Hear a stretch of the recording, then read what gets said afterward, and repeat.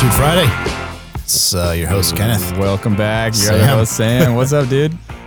How are you, man? Good, man. I see you're just stuffing your face with a chocolate brownie thing over there. Yeah, Trailer Dan's wife makes some good treats. Oh, this is Trailer Dan's wife's treats? Oh, yeah. You can tell by the wrap. Like, not only is it a Wow. delicious treat, but the presentation of the treat itself is in a little holiday bag. It's got a polar bear on it. It's got a little zip tie. Oh, my God. So you know it hasn't been tampered with. I've only taken one bite so far because I've been trying to save it just to stuff my face after maybe I eat lunch because I haven't eaten any food. Yeah. To go straight to a peppermint brownie is probably the right call. So I don't even know why I'm saying this, but Yeah.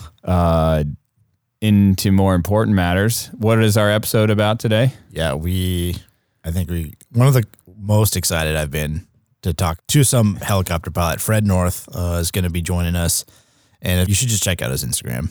Yeah. Pictures worth 1,000 words, so a 6-second video has got to be Say worth no like more. 3 billion. Watch what this guy does. And with that being said, let's just get into it. Let's do it.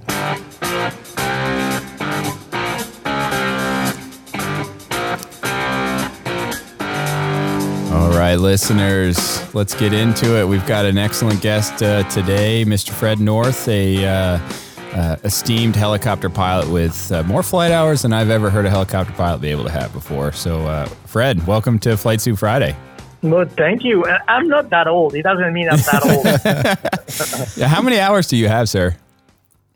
Like 20,700 or something. That? So I'm trying to do some quick math in my head there, but I want to say that's like 2 years of your entire life you've been at the controls of a helicopter. Yeah, I think it's almost 3. I think it's like 2.5 or something. Okay. Oh, Yeah. my God. Do you even have to like touch the controls anymore, or do you just kind of wizard the helicopter around with your mind? I mean, the truth is, after a certain point, and I would say everybody's a little bit different, but for me, it was around, I would say 5,000-6,000 hours. That's when I started to kind of be one with the machine in the sense where I didn't have to think about anything. Mm-hmm. So I'm flying more with my brain in my head, you know what I mean, than moving the controls. Yeah. That's awesome. You know, it took a while, but That's unbelievable. Fred, can you give us a little background, like who you are, where you're from, what you do? Obviously, you're a helicopter pilot, but specifically what you do, and just to give our listeners a little idea of where you're at. Yep. So I'm French originally, and I moved to the U.S. 20 years ago to kind of, increase the stunt pilot, kind of aspect of it. Because back then in Europe, there were not really positioned as a front pilot, so per se. So I decided to move to the U.S. and then I became what you call an aerial coordinator / pilot, and that it means that there's a few different jobs in there. It's not just the flying part. The flying part is maybe 10% of what I really do. Mm-hmm. So Instagram and social media doesn't really reflect necessarily the scope of the work. So I would say the one of the biggest things to do is divided between the first thing that will happen if they, let's say a director, somebody wants to do an action movie and they need a helicopter sequence. Mm-hmm. Then what they need, and that's a year or 6 months before the movie's gonna start. So they need a budget first. Mm-hmm. So they send me the ballpark of the scene. Mm-hmm. They need a budget. So I need to put that together. So usually I do that. And then after, when the movie is greenlit, then I'm usually the one that is going to be hired because I give them the budget. So then after that, I have to check if it's feasible, the way they described the scene. So I have to go into the script into details. I have to look, try to understand their vision, what they're trying to do. It's not always in the script, the script is just a basic thing. So, and then I'm adding creatively some more input to the scene, because the people writing the scene not necessarily know what we can do and what we cannot do with the helicopters. So our job is to give them ideas and options and creatively. So then I do that. And then usually I have to wait a little bit, and then it comes back to me with the sequence that kind of will work. And then we keep rewriting it until, like a few weeks before the show. But then I have all the permit stuff to do, all the FAA permit, the permit, whatever country I am in, licensing. So all that stuff behind the scene happened before we actually do the stunt.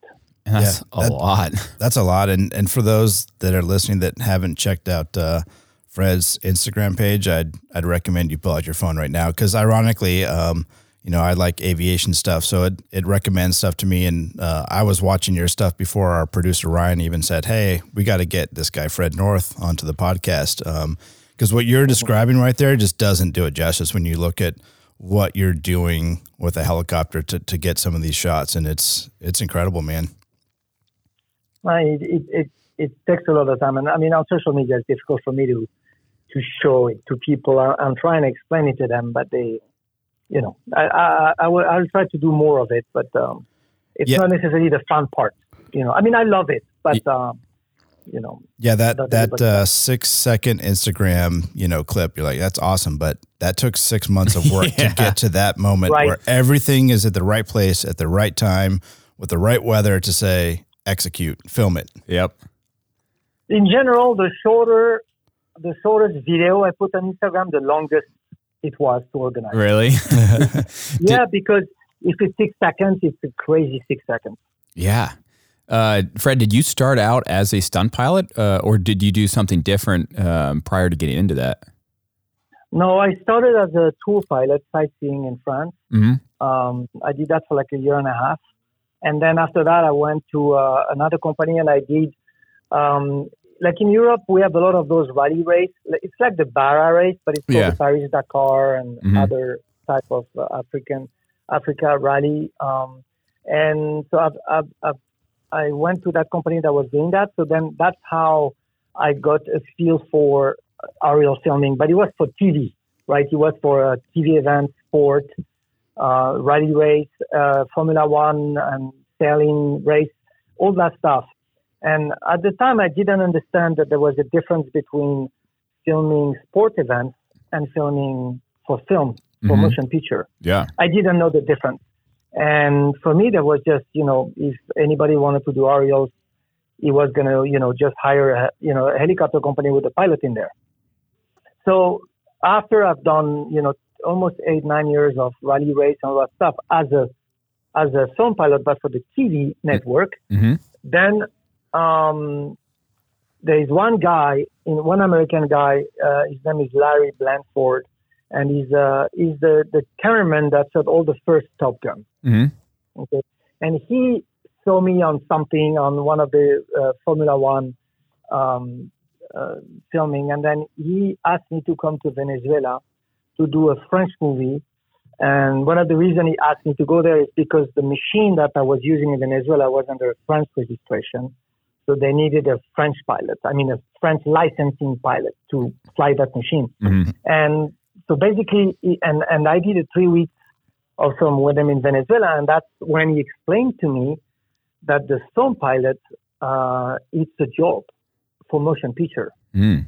And then I realized that when you film for a TV event, you don't transfer emotion to what's going on the ground. Basically, you're shooting what's happening, who's winning, who's losing. Yep. Of course, if there's a pretty light, they're going to love it. But when you do motion picture filming, it's not about what's happening on the ground. It's the way you are shooting it, the way you are filming the scene that basically bring emotion and, more creative things of the shot itself. And that's the gigantic difference. Yeah. And I didn't really understand it. And then I did at that point. And that's when I decided I wanted to become a film pilot. That's incredible. So you, obviously you're flying the helicopter and then you have a film crew in the back and you are maneuvering the helicopter in a certain way to get the certain shot. Is that kind of how you're describing that? Yeah. So I usually when I do filming, which is 90% of what I do, the co-pilot seat is gone and the cameraman is sitting on the rear left. and I'm sitting on the front right because Okay. I'm flying, the Airbus H125 A-Star. And, the pilot is always sitting on the front right. But anyway, the cameraman is in the back, and he has a joystick with a desk control to control the camera. And I have two monitors, one on the left, one on the right, on each side of the dashboard. And that allowed me to see live what's going on. Because what happens is when we do the filming, the cameraman and I, we don't really talk to each other. Really? We see the framing, and then we know what to do. And then we go for it. And if we see the same thing together, then we don't need to talk. Then he knows what I'm going to be doing. I can see where it's going to.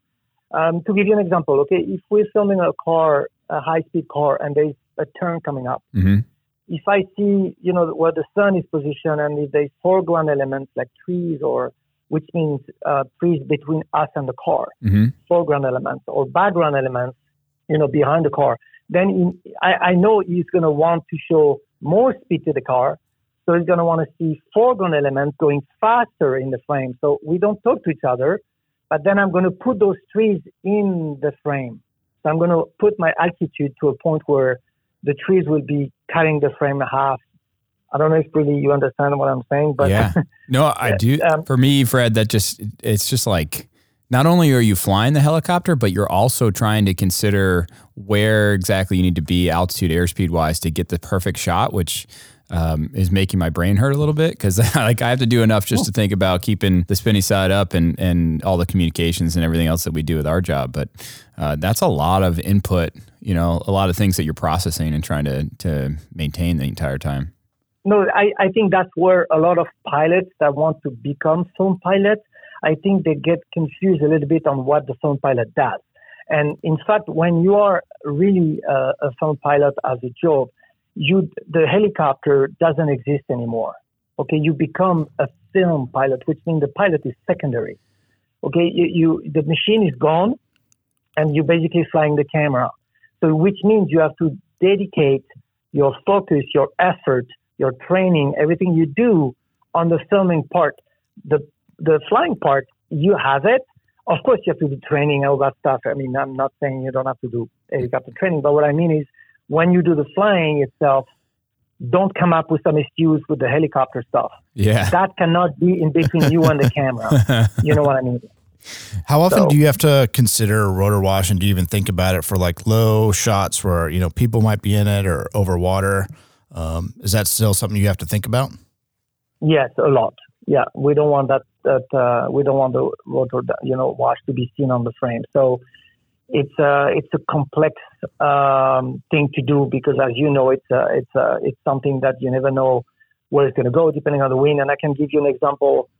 I shot a movie 8 months ago in England, and it's called A Young Woman and the Sea, and it's about that woman in, it was in 1892 something, I don't remember. It's super long time ago, but she crossed a channel swimming, and the water was very cold. So anyway, they're doing a movie on her, and the last shot of the movie, it's her swimming toward the sun. It's her, it's a stunt double, but it's right. But so to get that shot with a helicopter, it's a complex shot, because he wanted to start facing her, swimming towards the camera, so towards the helicopter, and then we do a full, a full like 270 and finish with her going towards the sunset. And you have to understand, for me to get her full frame, on the camera, I have to be maybe 50 feet from her. And to not seeing any downwash, it was complicated. I mean, we did it, and I don't know if you've seen on my Instagram, there's a 6-second shot with a green helicopter on the water, and I'm talking about the downwash. I don't think I've seen that one. Yeah, I have to check that one out. Yeah. It was, that one did 5 million views, by the way, 6 seconds. So that's one. And the reason I think it's a downwash, people were not understanding how it works, because you can see where my downwash is. And anyway, that video is from that shot that I'm describing to you. Yeah, I'll definitely have to look that one up later. Hey, you mentioned training. Are you kind of self-taught, or did you go through any like official training to learn how to like get your mindset so that the camera is at the forefront of your thought and not necessarily the helicopter? There is no school for it. There's no training for it. Self-taught. So it's called the Fred North School. Yeah, there is a school. It's just talk to Fred. No, I thought about it. I'm thinking about it. I may do something, but it took a while. Long story short, it took a while for me to understand that you need to fly the camera and not the ship. You know, it took me a while to understand the connection with the aircraft as a pilot, which I think that's applicable to any type of flying you do. But I think when you learn how to fly a machine, I think the standard system in the world, and it's not just in the US, it's the same in France or wherever you do it, but they don't teach you to connect with the machine. Okay, they teach you to operate and to control the machine through the controls. Mm-hmm. I think they're not pushing enough to try for you to feel the aircraft through other means, you know, with your hands, of course, so no gloves, I suggest people when they learn and sometimes to remove their shoes and feel the machine with their barefoot on the pedals, because it's changed everything. You get a feel for the machine. You feel the vibration. Your body is reacting to what you feel, and it's all those little things that does help connect with the machine. And I think if you do connect with the machine, you're getting better at it, which means you're not going to put yourself in crappy situation like a vortex or other things. Because if you connect with the machine, you're going to know the machine is going to talk to you before you get into deep shit. Yeah, you're going to feel it. I'm just imagining you flying around in flip-flops and board shorts, Fred. No shoes, Sam. Sorry, no shoes. No shoes. No shoes. There's a few videos where some guys can see my socks. If they're white or something, there's some guys that zooming in to the lower window and see like they have no shoes, which is, they say, you have no shoes. I say, well, apparently I don't, but that's not the point of the video. But anyway, I know as a Coast Guard, it's impossible for you to fly without your shoes, but if you fly privately, you should try. No, I think based off of our conversation today, I'm going to go to the chief pilot and say, hey, all of us, no longer are we wearing boots or helmets or gloves, because we all want to aspire to be Fred North. Dude, sign me up for that. I don't have 10 pounds in my head. The helmet is okay, but the rest, fuck me. You guys, I've done that movie with you guys with Kevin Costner. Oh, The Guardian. Yeah, The Guardian. So anyway, I was in Kodiak, by the way. Oh, cool. Shooting one of your machine, a couple of dolphin, and I don't know if it was the Jayhawk or what. Yeah. But anyway, I remember the stuff you need to have on you guys. I mean, it's crazy. It is crazy. The suits, the things is like, what the fuck? And no, but because it goes in between you and the machine. Absolutely. Yeah. And to me, this is a fine balance. Like, it's always a complicated conversation, by the way, because for safety, people say, oh, you need this, you need that, you need this, you need that. So all your life, you have to struggle with that stuff, right?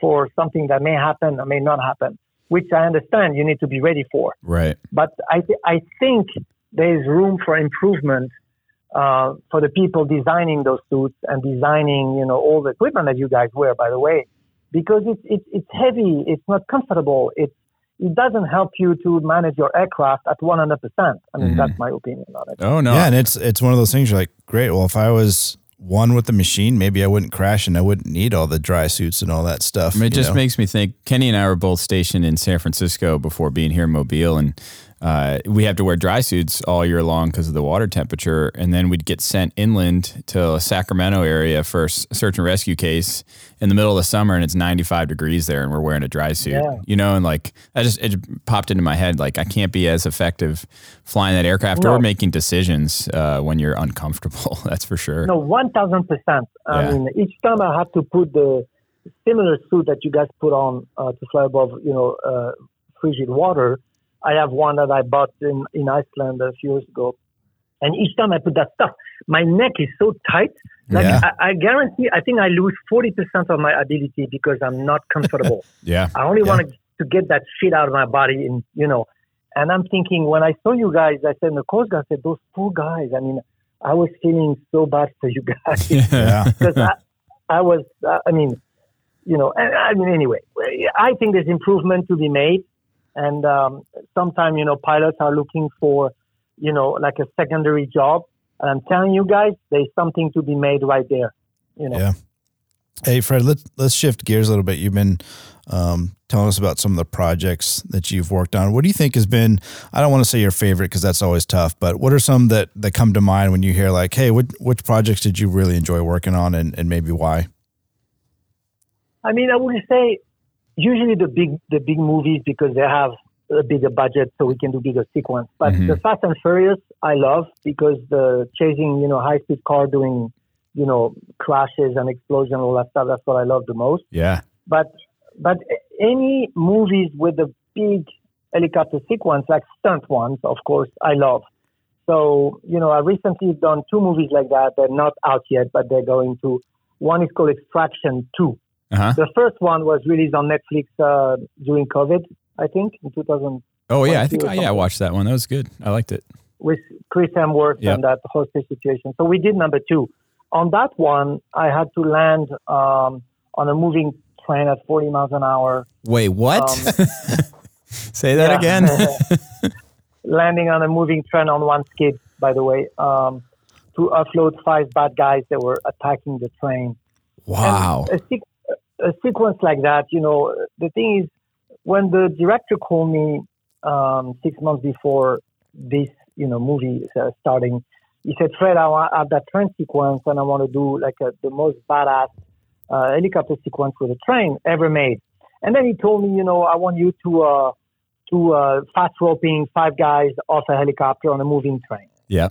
And then I told him, but that's pretty easy to do. Why we don't land the helicopter on the train instead of, fast roping? Because the train goes straight. When you think about it, okay, I know you're laughing, but to me, the train's going straight. Yep. Okay.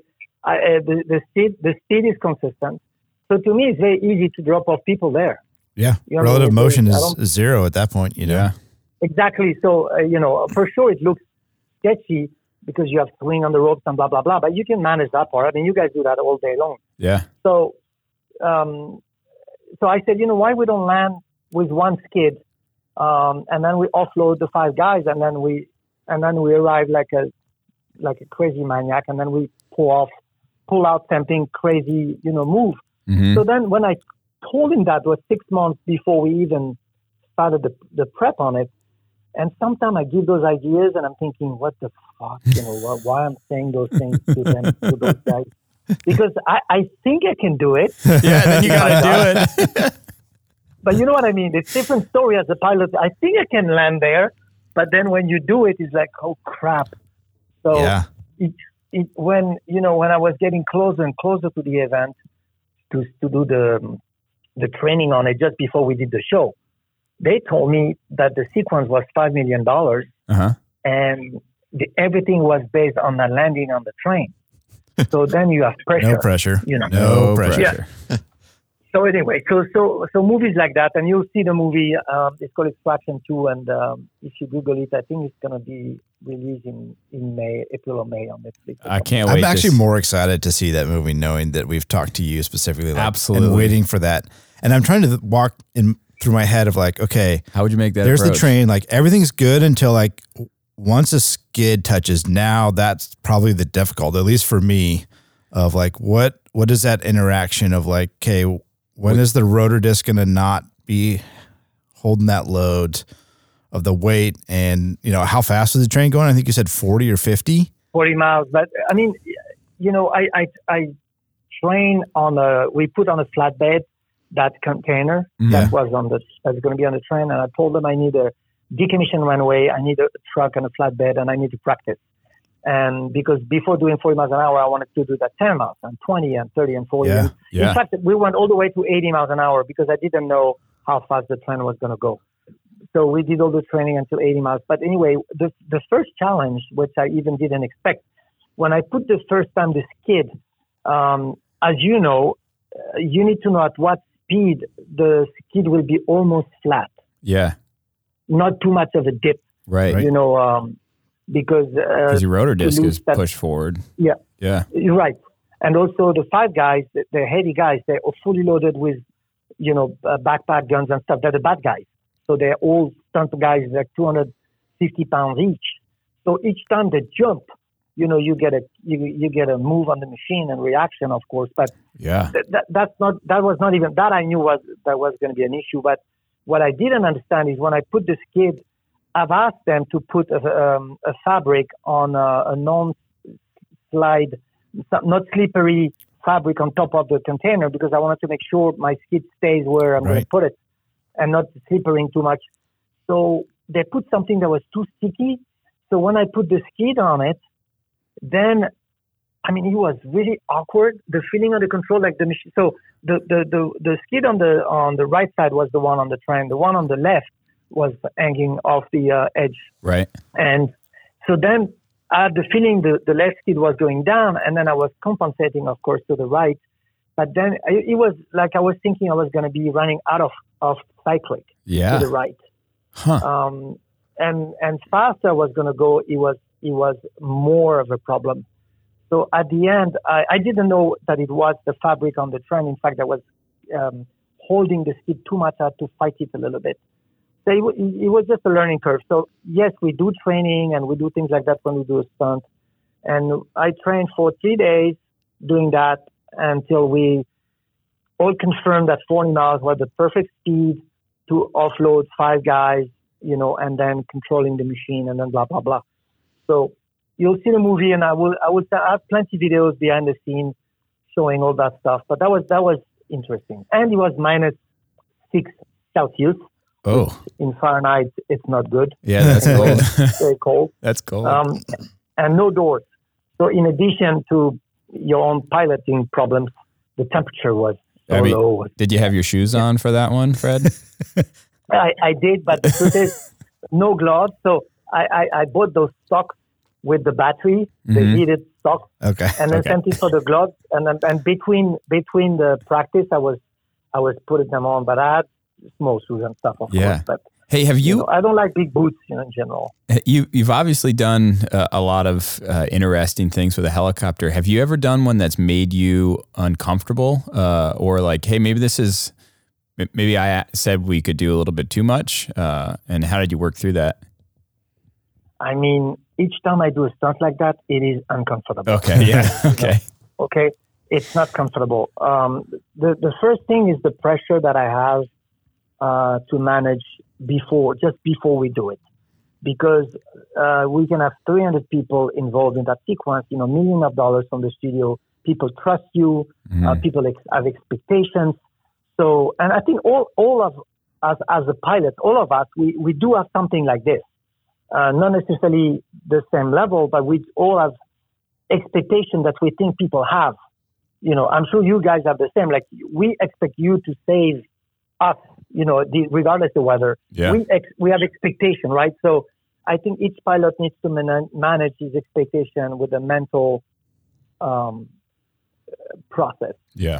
So I think it's interesting that you say that, because I think it's healthy for like all pilots to know, like, here you are with 20,000 hours, like this is what you do day in and day out, and you're like, yeah, I get nervous every time I do something like that. I'm pushing my limits a little bit, and if you didn't have that little bit of nervousness, like that's probably when you need to start saying, hey, maybe I shouldn't be doing this still. Yeah.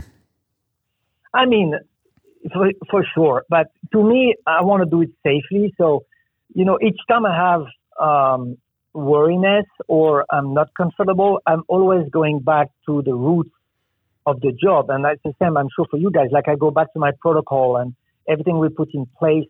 The team that I have with me is amazing, and we all back up each other. So to me, I go back to what we decided to do. Like, okay, we practice on the truck, and then we calculate the weight and balance, and because that's a complicated thing to do, because I'm coming with 5 guys, and then I land on one skid, and then I don't have the 5 guys, and then some of them are on the left, and you know what I mean. So the weight and balance is going to be in the limit, right on the limit, doesn't matter if you have the 5 guys or if you don't. Yeah. Because I have to find a middle range between having those 5 guys exiting the machine and then them staying on board. Right. So anyway, so to me, I'm uncomfortable, 100%. I think mostly just before I do it. Mm. Okay, because when I'm doing it, I'm so focused that I don't really have room for uncomfortability. I don't know if you said that in English, but yeah.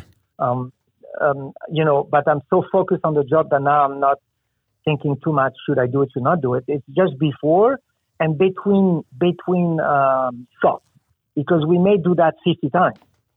Not 3 times. Yeah. So, then I just go back. I'm a calm guy in general, but before I do a stunt like that, the morning off, first of all, the night before, light meal, 8 hours of sleep, and then I do meditation for 15 minutes that morning, and then I go for my day, and then at the end of that day, I will go to the gym for 45 minutes to an hour. Yeah. Each time. Yeah. That gives me peace. I like that routine. Have you had any emergencies in the helicopter in the middle of a stunt? No. I mean, one time I got an engine, transmission chip light. Okay. But it's not really an emergency because you have time to land. But it's not something you want to see in the middle of a craziness. Mm-hmm. But I would say, to me, because 99% of helicopter accidents are pilot related. Mechanically, to me, I don't even think about it. Right. Because it's a 1%. That 1% is too small of a number for me to think about it. Okay, so I think about every other scenario for me to make a mistake, because that's 99% of the problem. I really have mechanical issues on the stunt itself. On that note, have you ever gotten yourself in a position, whether it was aerodynamically, power available versus power required, where you're like, oh shit? Oh yeah. Okay. Yeah. A billion times. But the thing is, the helicopter has been designed for you to technically always have a way out. Yeah. Okay. So emergency, you have a protocol, blah blah blah. So it's not always black and white like that. But I think if you do your training properly and everything, you should be able to get out of it. But for me, it's more like I was filming for one of the Marvel movies. I don't remember which one, but it was in San Francisco, and it was windy as hell, which is usually the case. It was a night shoot, and I was supposed to film a guy on a bicycle leaving a neighborhood. So I was maybe 200 feet above the ground trying to film that guy. And the wind was so bad, and the way they wanted to do the shot, of course, I had tailwind. Yep. So now you're talking about 30, 35 knots tailwind at 200 feet off the ground. And even if I know how to manage my vortex thing, I'm still going to get into a vortex, with that kind of wind and the way I had to do the shot, which was the worst possible scenario, going down towards the guy with the tailwind. Oh boy. So anyway, I did that. Of course, I went to a vortex, but it's at night and everything. And then I had to get out of it each time, which I did, but it's not comfortable. It's not scary stuff, but it's right on the edge. Like you're kissing it, but you're not crossing it, But I had to do 10 times, so I got 10 times into a vortex, and each time I got out, no problem. But I don't like it. Yeah. But what method were you using to get out? The Vachard method? Were you just like? The Vachard method. I always done that. Okay. Even before that thing came up. Gotcha. I was doing that a long time ago because I didn't understand the other technique is for you to go straight to the ground. Yeah. I mean, we've just started teaching that. I don't know, in the last five years, maybe the Navy flight training that teaches us and the other naval services. But it used to be just, push that little collective out, cyclic forward, and wait until you get out of it. Go faster to the ground so you can hit it harder. Yeah. I mean, who's going to have a vortex at 1,000 feet up?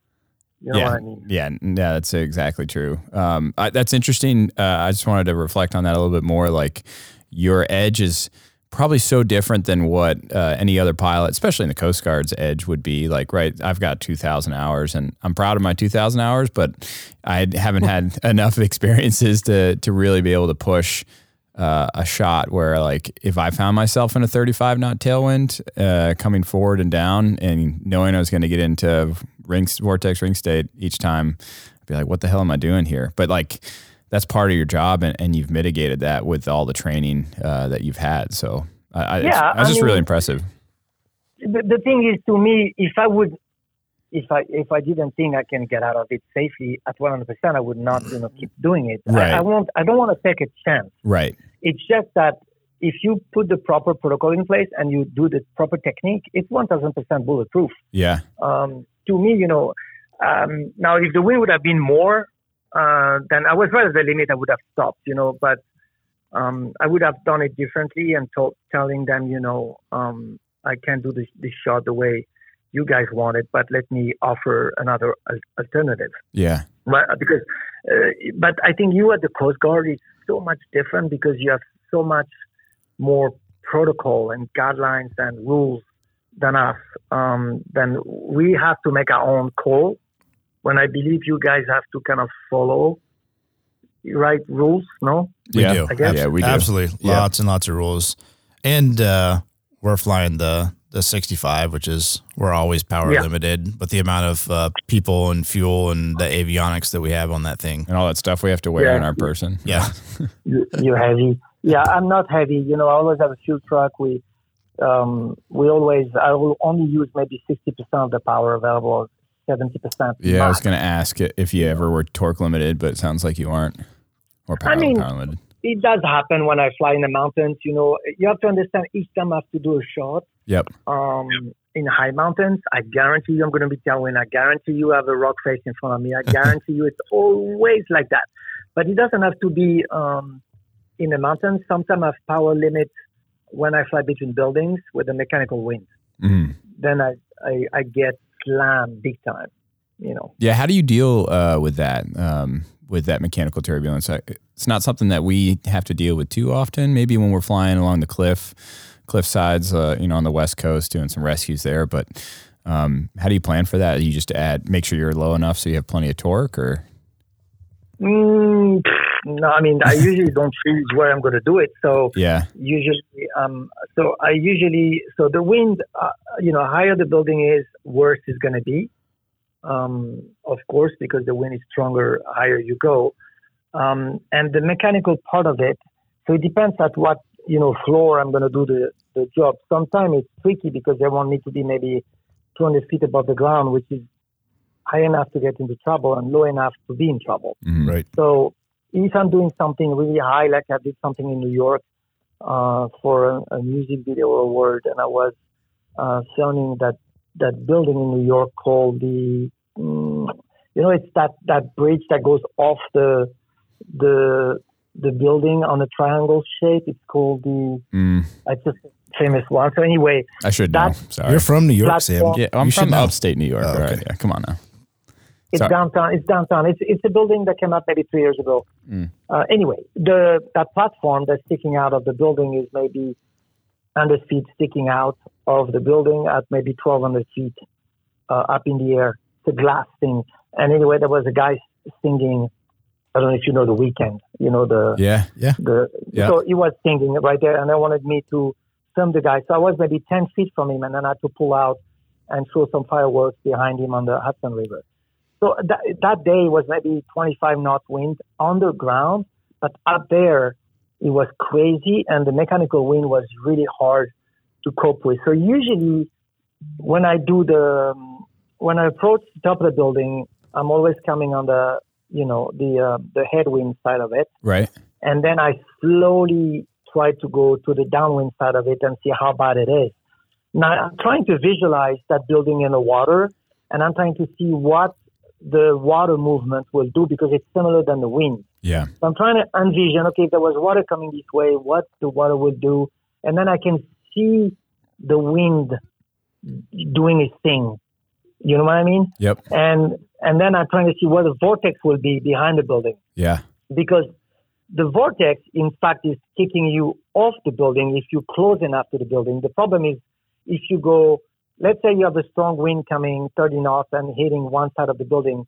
If you are on the downside of the building, if you're really close to the building itself, I'm talking about 20 feet, Yep. then you're safe right there. Yeah.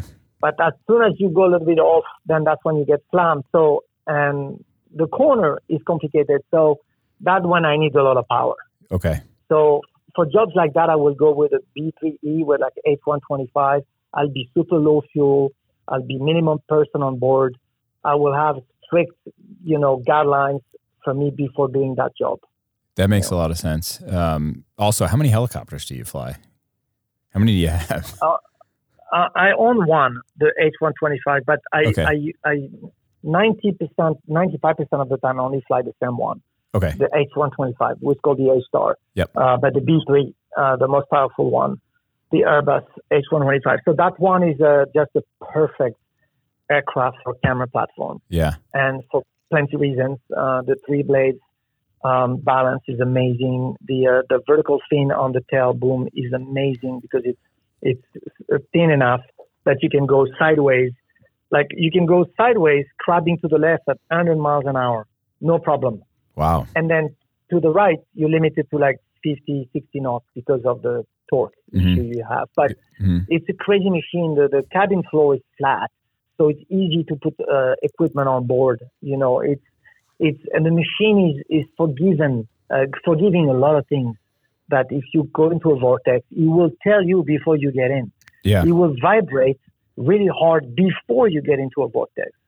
So before you can already correct it. Yeah. So you barely go into a vortex. Then it's an insane machine for that. Yeah, I saw one of your Instagram. It looked like you were flying, I don't know, maybe 40 feet from a cliff, but facing it and just sliding left what looked like 50 miles an hour. I don't know if that was like some trickery of the videography there, but it was. Yeah. That's awesome. Yeah. Each time I do something, it's because that's something we need to do with a camera. The camera being on the nose of the helicopter, if we need to look backward for any kind of reason, or we need to do a pull back, let's say we're shooting something on my right and we need to go away from him, then I have to go sideways. Right. And then if I want to shoot something behind me, then you know what I mean, I have to go sideways and I pull. So there's a lot of stuff. I'm flying more sideways than anybody else because, in fact, I'm coming up with a book that is going to come out in a few months and it's called Flying Sideways. Okay. Nice. Yeah. This is super cool talking to you because I feel like what you get to do is what every helicopter pilot actually wants to do. And every I'm actually pilot's dream. Yeah. I'm worried that the next time Sam and I go flying, we're going to see a train and be like, Sam, you know what to do, right? And he's like, yep. Yeah, easy. Land I'm number sure checks. you have plenty of recording crap in your machine, so you have to disconnect everything. I think that one quick circuit breaker and we can get rid of that, Yeah, easy day. Good. Yeah, like, Let's hey. put that online. Good idea. Yeah. Easy Hey, day. Sam, I bet you can't touch a wheel on that humpback whale over there. Easy, dude. Easy day. Oh, my No, goodness. but the truth is, I think if as a pilot, if we challenge ourselves, we're going to get better. The problem is when you're routining your flying, you do always the same thing. You don't challenge yourself. You only apply protocol. I think it does affect a little bit. You need to challenge yourself. I'm sure you guys do in bad weather and a lot of stuff, but I think it's always good to push it a little bit. Yeah, it's actually pretty awesome that you bring that up because we literally, our last episode, we were talking with a Coast Guard crew out in Humboldt Station that did a night rescue of a mountain climber at 2,000 feet vertical surface recovery. And, they were like, cool, you can never be okay with the standard, the training rut, exactly what you're talking about. And if you're not constantly challenging yourself, then you're not growing. And we like to use a phrase called safe, aggressive training saves lives. And that's exactly what you just said. And we try to strive by that. Yeah. And I'm sure it must be difficult for the Coast Guard organization in general for the pilots, because how can you teach your pilot to push the limit, without, like, where is that limit for each person? Because it's different for each crew. Yeah. Right. Yeah. And you have to accept a little bit of risk in doing so, but it's going to make you a better organization to be able to respond to emergencies when people need you. Mm-hmm. No, 1,000%. Yeah. I know for me, more stunty, challenge I do and everything. And then I can see I'm becoming better and better and better, to assess those challenge and to do it safe. Right. There's a crazy sequence. I cannot talk too much about it because it's not out yet, but for Beverly Hills Cops 4, the Eddie Murphy movie. Nice. And there's a crazy, it's one of the most difficult, stuff I've done in my life. And as soon as there's a trailer out or you see anything with a helicopter online because they're going to promote the movie, then call me back because I can explain how we did that sequence. Yeah. And it's going to be interesting, I think, for pilot perspective. Yeah, absolutely. Fred, I got another question for you. There's so many movies that you see out there that inevitably the helicopter gets shot down, explodes. Like I think of one of the Die Hard movies where he launches a taxi into the helicopter that's inside a tunnel. Like how do you do those scenes? I mean, obviously we're not exploding helicopters, but... So usually we try to use the real machine until the explosion. So, okay. Or even, so there's a couple of things to do it. In fact, there's a good example. On one of my Instagram posts not long ago, I posted an explosion next to a train. Mm-hmm. Did you see that one? Yep.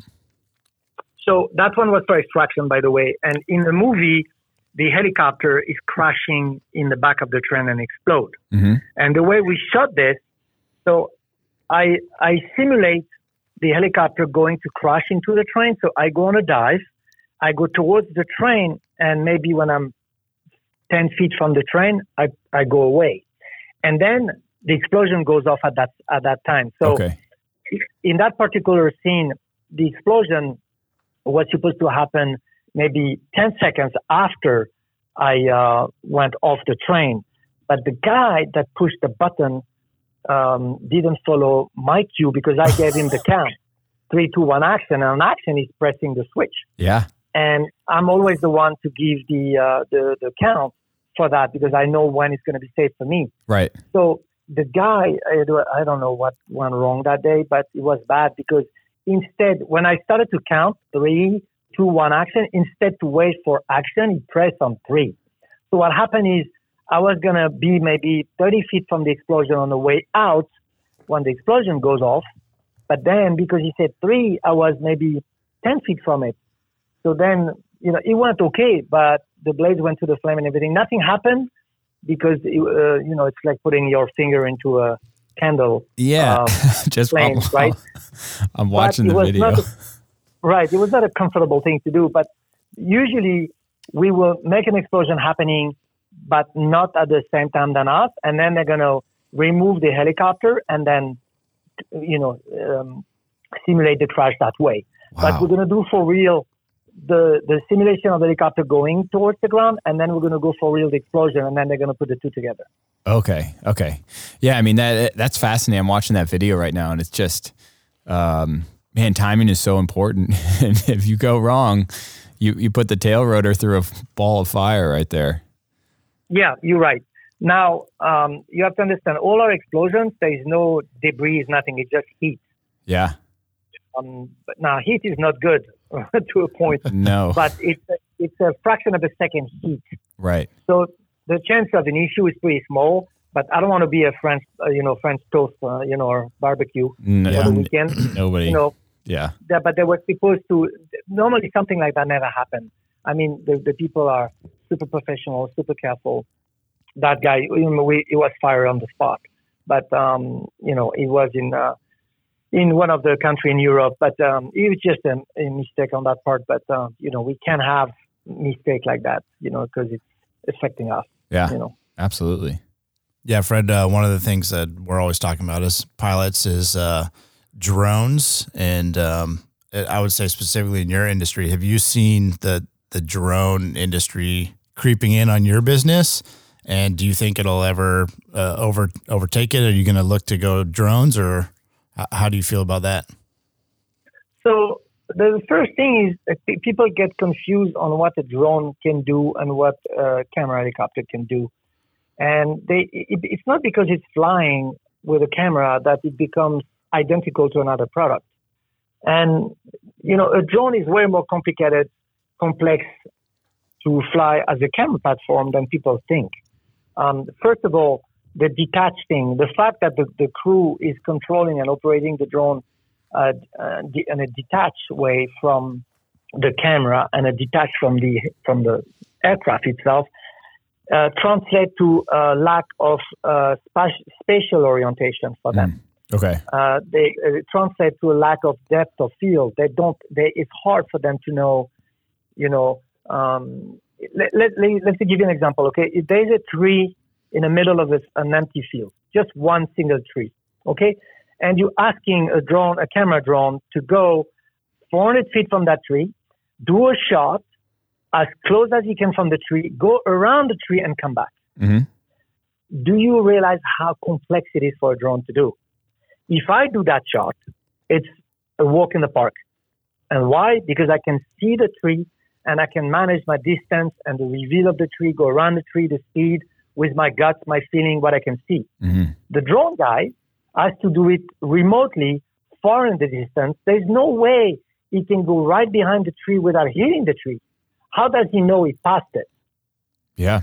So if you put somebody with a radio and say, okay, you clear. By the time he says clear, he already passed the tree maybe 60 feet. So the shot is shit because he's not close to the tree enough. You know what I mean? Yeah. So people get confused of what a drone can do and a camera helicopter can do. One cannot replace each other. The overlap is maybe, I would say, 10 to 20% max. Okay. But then the 80% is unreplaceable.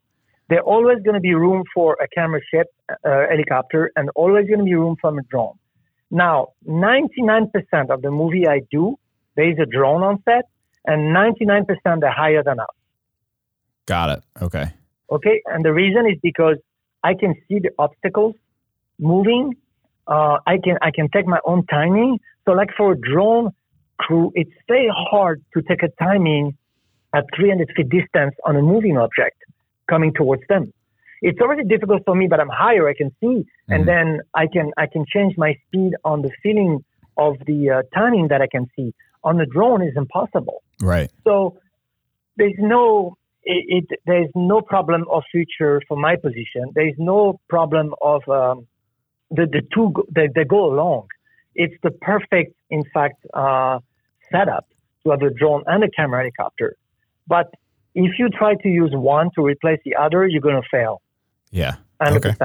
And in fact, there's just quickly before we go away with that topic is like there's two types of camera drones. You have the big camera drones, they're 6 feet wide, they're heavy, they don't even turn, they slide. Okay. They can't turn because they're multi-rotors, so they opposite each other. So they can't really, it's not like a pendulum rotor like us, which means they can't really turn, they slide. So they're very good to go straight and back, but it's hard to make turns. They can, but it's slow. Yeah. And then you have the FPV drones. You know them, the FPV, the smaller ones? Yes. Okay, so the FPV, they have a camera bolted to them. They don't have a gyro head, which means the horizon will change left and right. So the problem when you use an FPV drone on a movie, you can see the horizon is off. Okay. So you can only use them for very specific shots, action shots. You can use them for something pretty and everything. So long story short, no problem there. Yeah. Nice. That's awesome. Fred, we hear you have a world record of some sorts in a helicopter. Do you care to tell us about that? Yeah, so it was in 2002. It's, I would say in France, I'm sure you have something in the US, 40 years old crisis. Yeah. Kind of thing. Yeah. So you can buy a Porsche or you can do the world record. It's one or the other. So I didn't have the money for the Porsche. So anyway, it was one of those where I was a bit bored in my life. I wanted to do something more advanced. And first of all, I wanted to land on the top of the Everest. Yeah. But I started to look into it, and it was so complicated to get the paperwork, the permit from, Nepal. And because the top of the Everest, they're fighting between China, and Yeah. everybody is and Nepal saying it's theirs. So anyway, I let that go. And then Airbus did it after because they have, the proper network to get approval. Right. But that would have been nice to do. So then I figured, okay, I can do the altitude record. But then it was complicated for so many reasons. First, in France, they said no for me to go above the max approved ceiling on the machine that I choose to do it with, which was, 18,000 feet, end of it, VFR, max ceiling. And then they didn't want to give me, a waiver for it. So then I had to find a country that give me that approval. So South Africa, long story short, it took me a few months. South Africa gave me the approval to go beyond, the max ceiling authorized. And then I had to find the oxygen system, the equipment for me to be able to breathe, and also to have a counter pressure jacket to offset the lung air expand when you go so high, because my cabin is not pressurized, right? So I needed and you can't buy those things off the shelf. No, you probably didn't make it. No, I bought it in Russia. Did you? I bought it in Russia. Yeah. Yeah, I bought a Russian equipment, and I still have that stuff. By the way, if somebody wants to do it, I can give them my equipment. And so anyway, it was complicated and everything. And then the guy that hold the record in France, called Jean Boulet, he did it in 1972, I think, or 1973, I don't remember. But he helped me a lot. Yeah. To go through what can happen, what can go wrong, what I should be prepared for. So it took me 2 years to get ready. So I started in 2000, and in 2002, in March, I went to South Africa and I did the record. And what happened is I hired one guy. It was an American guy that was in charge of my safety of the aircraft, safety of the equipment, and also make sure my record was going to be official. And the guy made plenty of mistakes. And long story short, he didn't make the arrangements for me to make it official, So I was like, So the only thing I have is I have a document from the Cape Town Tower that confirmed I was at 42,500 feet. But anyway, what did you say? Writing, what altitude? 42,500 feet. Holy shit. I thought it was going to be like 20,000 something. 42,500 feet. No, 20,000 is a joke. Yeah, I guess so. Oh my God. It's in your head, I didn't know a helicopter could do that. No, me neither. But look, it worked. It took me 8 minutes to go to 28,000 feet. Yep. And then it took me an hour and 20 minutes to go from 28,000 to 42,500. How big were your cyclic movements to keep the spinny side up? It's pretty big because the machine is sluggish up there. Yeah. The problem was the wind, the temperature, minus 56 Celsius, and the wind was crazy, like 65 knots. It was bad. And then I had the engine failure, of course, on the top. What? And then it took me 4 minutes from 42,500 feet, engine off, all the way down, landed. But it was so hard, Sam, and it was so hard for me physically and mentally, but more mentally than anything else. Yeah. That I'm not kidding. Before I did that record, I thought I was a strong guy. Like, when I look at people that were depressed or people had breakdown, I had no pity back then. Okay. Yeah. Then I did the record. Okay. And then when I was just a few seconds before touching down, after those 4 minutes, my body started to shake from head to toe. And I'm not kidding, shaking out of control. I put the machine on the ground and then I cried for 45 minutes. Wow. Just a massive adrenaline dump. Yeah. Total wreck. And I was total wreck. Like they had to pull me out of the machine. Like I was not physically capable to move. If you look at my website, I've put a lot of pictures of that day, and you see that me crying, in fact, at the end. Yeah. You see my face and everything, and then it was hard. It was hard on me mentally and physically. And I can tell you that today, after the record, I have way more compassion and understanding of people that goes through hard time, because I hit my limit that day mentally. Yeah. You know, so I know I have a threshold, and that was it. So, you know, it was a learning event for me. That is unbelievable. Was it a dual engine helicopter, or did you auto down from 42? No, single engine. So did you shut it off, or did it fail because you're up too high? It failed. Lack of oxygen. It just failed. So flame out, basically. And then I restarted it at 14,000. I mean, I started at 20,000, but it went back on at 14,000. But I only 2 minutes of fuel left. I mean, it was crazy shit. My RPM was through the roof. I was the speed. Then I was above the ocean. I couldn't go back to the shore. I mean, there's plenty crap. But in the book, Lord. I'm explaining everything in detail. Oh, my God. You almost died. I mean, yes. Yeah. Holy. But I didn't want to. Of course. Yeah. I think I'm a much weaker man than you. I think I would have hit my limit way before we even took off. 22,000. No, even before we took off. No, but the two things, you know, I was really scared when I took off. I took off at 6:30 in the morning, and it was plus 35 degrees Celsius. Wow. On the ground, and it's minus 56. So it's like almost 90 degrees difference. So on the body is hard, but I was scared when I started it.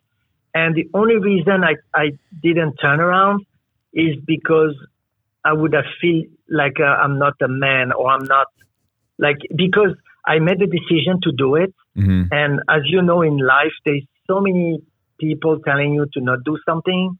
Like there's more people telling you to not do something than people tell you to do something. Yeah. And I was thinking, I've done, and what I was telling before, you know, I went back to the protocol. I think, okay, I prepped this, I did that, I did everything that I was supposed to. It'd be fine. I have to do it. So don't be, you know, chicken shit. Do it. Yeah. But I had to fight my demon in a sense, you know. And I'm sure it's the same for you if you go in bad weather or stuff. You got the training and everything, but the brain telling you go back home, amigo. But you know, you have the training to go through it, but it was a learning curve for me of 1,000% as a person. That's incredible. That is absolutely incredible. I didn't even know that was a thing. And now 42,500 feet. I mean, airliners don't even go up that high sometimes. I know, but there was that 747 that came close to me just to check me out. And the guy was, I can hear, you know, it was, I mean, you'll see in the book, but I'm explaining there's the guy, I can hear South African Airways is calling Cape Town Tower, and I don't understand. I'm a tower frequency, and then he says on the approach. I mean, and then the guy says, "Oh, yeah, and I can see on my TCAS there's a little dot. What is that?" And the guy says, and I can hear. He said, "It's a crazy French guy trying to break the world altitude record." I can hear. It's like, "Hey guys, sorry to bother you. I'm busy right here." Yeah, I'm trying to focus, guys. The South African Airways pilot says, "Can I go check him out?" The guy at the tower says, "Sure, go ahead." I said, "You guys, are you nuts?" And that plane came, you know, from my perspective, pretty close. You know, I see the plane pretty close. Yeah. And, you know, and you have to understand, I was going like 35 knots on my cruise speed at full power at that altitude. He was going, I don't know, 400 or 500, whatever that is. I mean, but it was nice from him, even if it kind of gave me, you know, scariness a little bit. But anyway. Wow. It was interesting. If you go on the website, you can see a lot of pictures, and I explaining a little bit of the story. But in the book, I really go into really details of what went through my mind. So, yeah, you know, thanks for sharing that, Fred. That's an unbelievable. I mean, all your stories have been unbelievable. That's particularly crazy. That's really cool. Before we wrap it up, do you have any other parting shots or anything that you want to mention that we didn't cover already? Yes, I just want to say one thing to all of the younger pilots out there that want, to do that as a career, or they already started it. But I would say that if you want to be successful, I mean, my opinion for that, if you want to be successful in the helicopter world as a pilot, I think you should really try to become an expert in one thing only. And you should dedicate your effort and your money, your time, your everything to that one thing only. And don't try to have like 5, 6, 8 different type ratings. Just one. Excel in one, learn that one, become that type rating. And then if you live through that type rating that you have, then you're going to be so good with it that you're going to be successful, and then people will hire you better. Yeah. I see so many pilots that can show me their type rating like 10. And it's like, but so which one are you good in? It's like none. And I guarantee you on those 10, if I start to ask them question on the flight manual, they don't know. There's no way, just for me, just my B3 that I've been flying for 40 years is like, I still, reading the flight manual once in a while because I forget. So to all the young guys out there, you should, I think, push hard to just be an expert on one field only, and they have to choose. And the last thing I want to say is, I think those young pilots need to know what kind of pilot they are. And for me, there's two kind. The one that fly with his guts, his instincts, and he doesn't really follow too much protocol. That guy is more like a bush pilot, like utility pilot, which I am in that category. Okay. And then the one that flies with his brain, his head, like more like flying a computer, flying I'm exaggerating when I think airline pilot, but if you IFR or you're more controlling the machine, the assets of the machine than the machine itself. And you have to know who you are as a person. Like, are you more like an instinct person? Because if you go to the wrong kind of flying, then you're never going to be excelling at it because your personality is not going to match the flying you're going to do. So just something important, I think. Yeah, that makes a ton of sense. Thanks for sharing that. You hiring anybody? Kenny and I can be free to come get you coffee. Well, you're flying heavy machine, Yeah, it's really that doesn't really work too much for me. You need lighter aircraft. Oh yeah, big time. It's funny because we have the lightest. Sometimes we use Black Oak and stuff like that. Yeah, to do crazy stuff, but. Yeah, maybe potentially. Well, Fred, we really can't thank you enough. Thanks for taking time out of your busy schedule, because I know it took us a while to try and get our timelines lined up, especially because you film all over the world, and given insight to junior pilots, senior pilots in our organization from a true helicopter pilot is really, really worthwhile to us. So I can't thank you enough. Kenny, you got anything else? My pleasure. No, just thank you so much. It's been an absolute pleasure, and I've learned a lot. All right, sir, you stay safe out there. Fly safe. Yeah, thank you. You too. Thank you so much, guys. Okay, take it easy. Bye. Bye. Dude, that was insane. Wow. I'm glad you asked that question, because I saw in the show doc Ryan had altitude record maybe. I thought he was going to say 23,000 feet. That's exactly what I thought. Yeah. Are you kidding me? 42,500. Dude lost his end. He probably knew it was going to happen. Then he autoed. He did only down to 14,000. He did a 30,000 foot auto, dude. How long is that? I mean, it took him 4 minutes, but holy shit. Yeah, so he was roughly 9,000 feet? Am I doing my math right? 10,000 feet a minute? Yeah. Something. That's crazy. Oh my God. Yeah, I'm a little concerned for the next time I go flying. Oh, see those two skyscrapers? How low do you think we could go? We say goodbye, but never